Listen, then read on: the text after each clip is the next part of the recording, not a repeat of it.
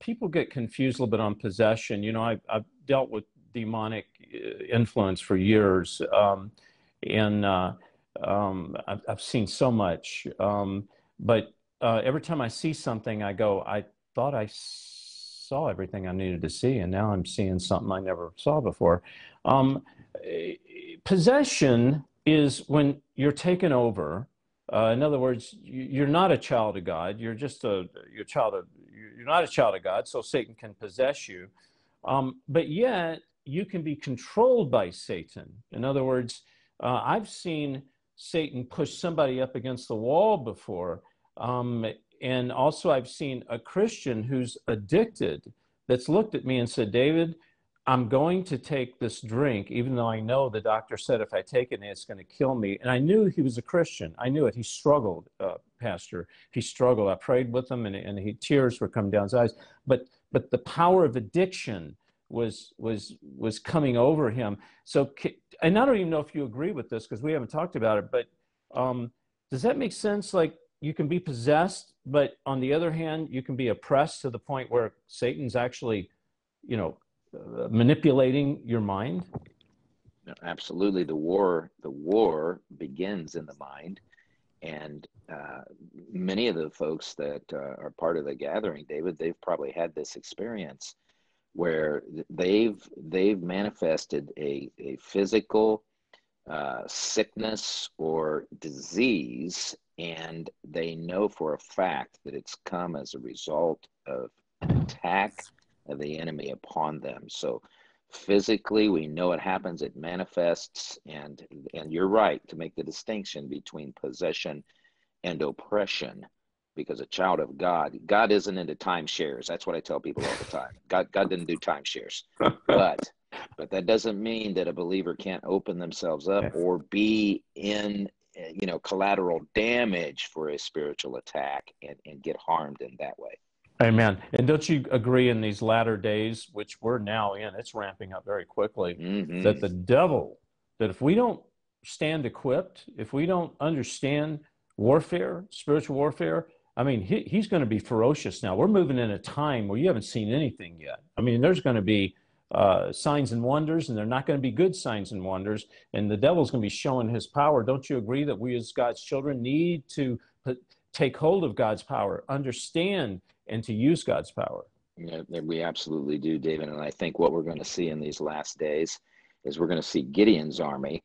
There are so many in the body of Christ that are not prepared. They don't want to be prepared. They're not seeking to be in the battle.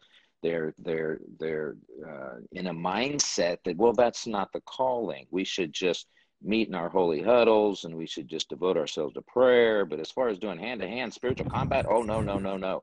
Well, they're going to get left behind, David, when the real fighting breaks out, and I think it's here.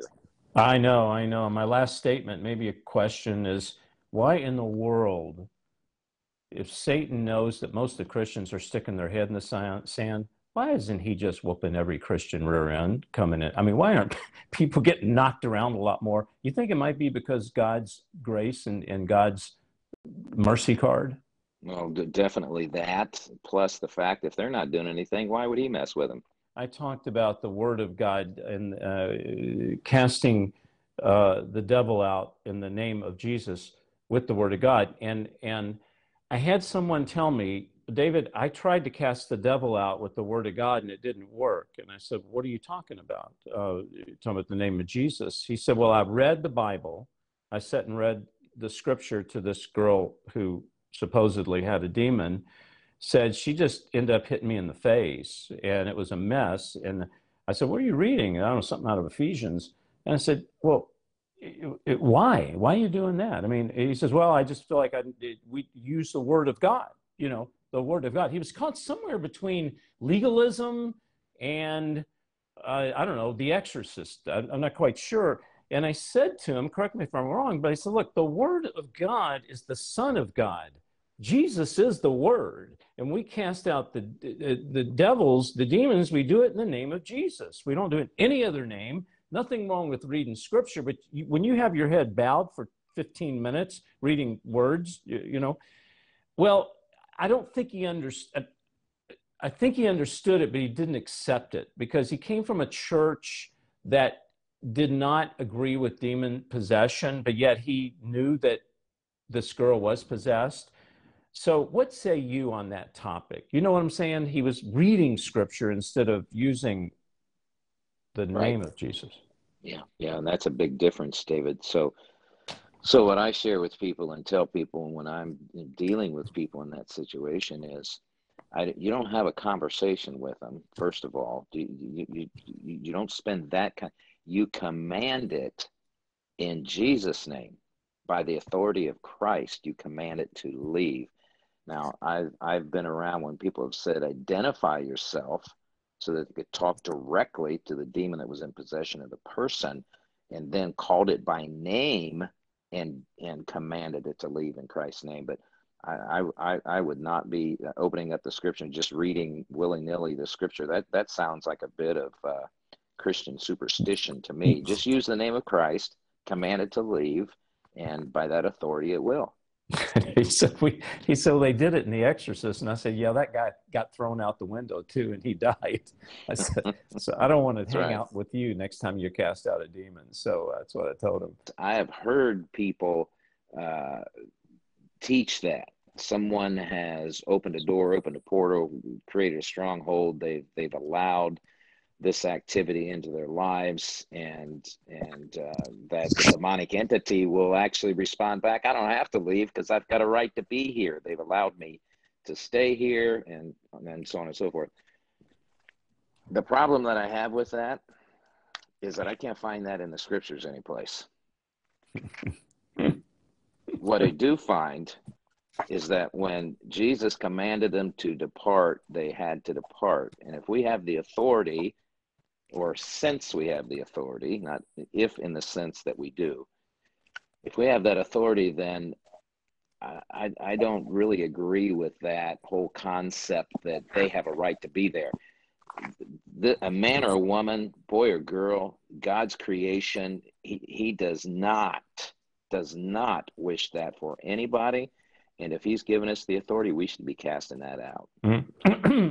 Amen. Amen. I totally agree. You know, when Jesus met the man in the tombs that was cutting himself, hurting himself, and evidently others, when I read it, I don't get the feeling that this guy is saying to Jesus, you know, I really don't want this demon to go. You know, in other words, it never really was about the person. It was about the demon that Jesus dealt with.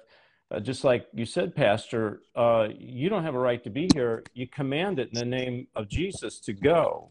And the situation that Jesus was in with these demons was usually about the demon. It wasn't about the person so much. Now, I do believe it can go a little step further, and this is not, I don't know, you can help me out with it. It may be scriptural, it may not. But with young children, when I worked in the world of mental health, I dealt with young children who were demon possessed. They don't have the accountability, and they don't have the mental stability to understand what's really going on. And I had two children that did not want to go through the exercise of casting a demon out because they didn't understand. I don't think it's not they didn't want it, that they resisted it. In that case, that's a young child. They don't have the faculties. The time has come for God's people to take a stand. Legalize Jesus. Text 71777, the word chosen, to 71777, or go to davidhevner.tv/chosen. Join the movement.